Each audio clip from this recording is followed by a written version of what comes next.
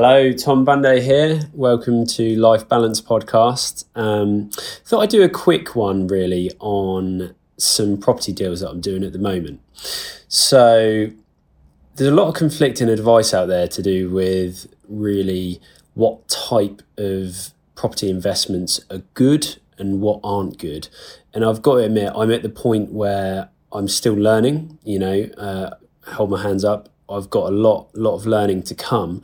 But something that I found really through looking through a lot of books, listening to a lot of podcasts and getting advice from people, is it's all down to do with maximizing what you can get done in the time that you have.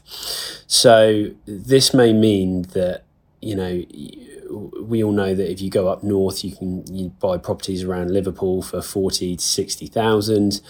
And if you go down south, then, in certain areas, you're pretty much looking 200k plus. Now, I think the main thing that you need to differentiate is, are you looking for capital growth in the future? Are you looking for a good cash flow immediately? And how quickly are you looking at pulling your equity back out of the deal that you're putting it into? So obviously HMOs are quite a big thing at the moment. And just to be clear, the reason why I'm doing them, and certainly at this point, is because I'm trying to maximize my cash flow so that it produces the same amount as my company that it gives me, so that you've got these multiple streams of income. And the best way that I can do that is do as many properties as I can in a shorter time frame, but have properties that order a good high return. So for instance, a property that I'm doing at the moment in Winchester, and I've got two more that I'm doing over Exeter way. Let's take them actually, for example, the ones in Exeter. They're above 200,000 for purchase. The renovational costs will be around about the 70 to 80,000 mark, and legal fees and finishes, you can call it about 20k.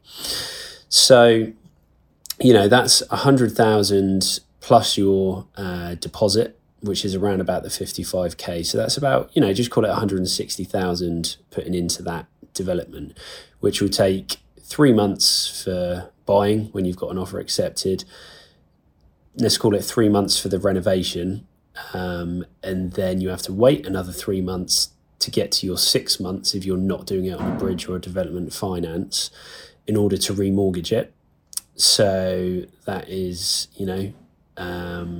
that's got you to the 6 month plus the initial first 9 months down the road.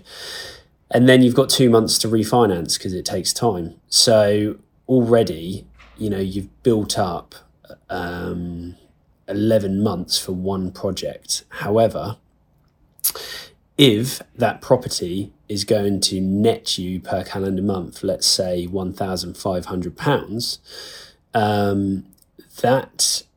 that is generally a better option than doing 3 to 4 cheaper properties in a different area that will essentially take more capital, and it will seem like you're doing more, but in actual fact the returns aren't as good.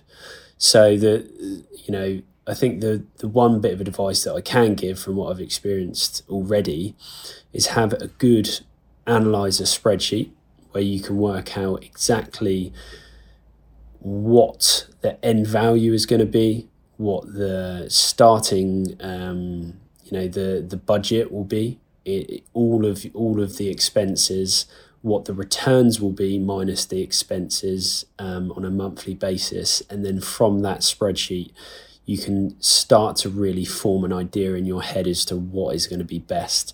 And it may be worth actually holding on to money until you've got the required amount to do a slightly bigger HMO in a more expensive area to get those returns, than just cracking on and doing a smaller deal initially, which is always quite tempting, because that's one of the hardest things, is having money sat in the bank and not doing anything when you're itching to go. So thought I'd kind of share that with you. That's my thoughts on options that you can do, and if you're looking to get that bigger cash flow initially, then that might help with your thought process. So, thanks for listening, and I will speak to you again soon.